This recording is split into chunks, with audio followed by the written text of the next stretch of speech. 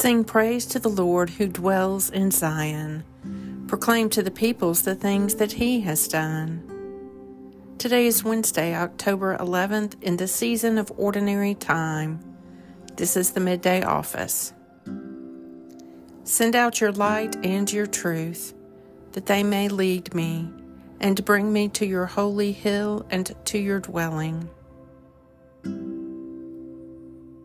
How glorious you are, more splendid than the everlasting mountains. Away from me, you wicked. I will keep the commandments of my God. A reading from the prophet Isaiah.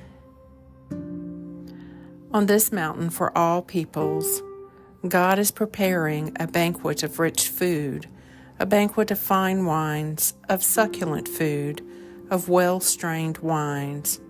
On this mountain he has destroyed the veil, which used to veil all peoples. The pall enveloping all nations, he has destroyed death forever.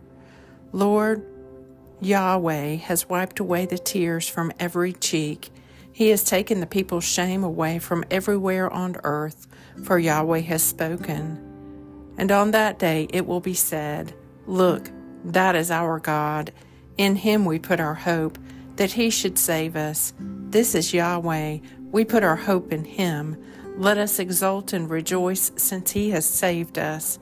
For God's hand will rest on the mountain, and Moab will be trodden under his feet, as straw is trodden into the dung heap.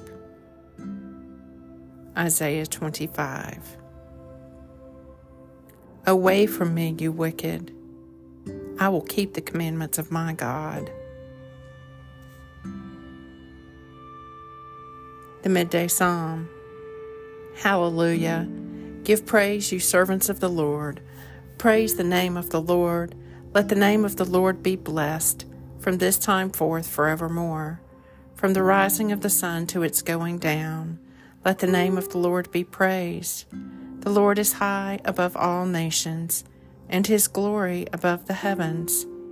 Who is like the Lord our God, who sits enthroned on high, but stoops to behold the heavens and the earth? He takes up the weak out of the dust and lifts up the poor from the ashes. He sets them with the princes and with the princes of his people. He makes the woman of a childless house to be a joyful mother of children. Psalm 113. Away from me, you wicked. I will keep the commandments of my God.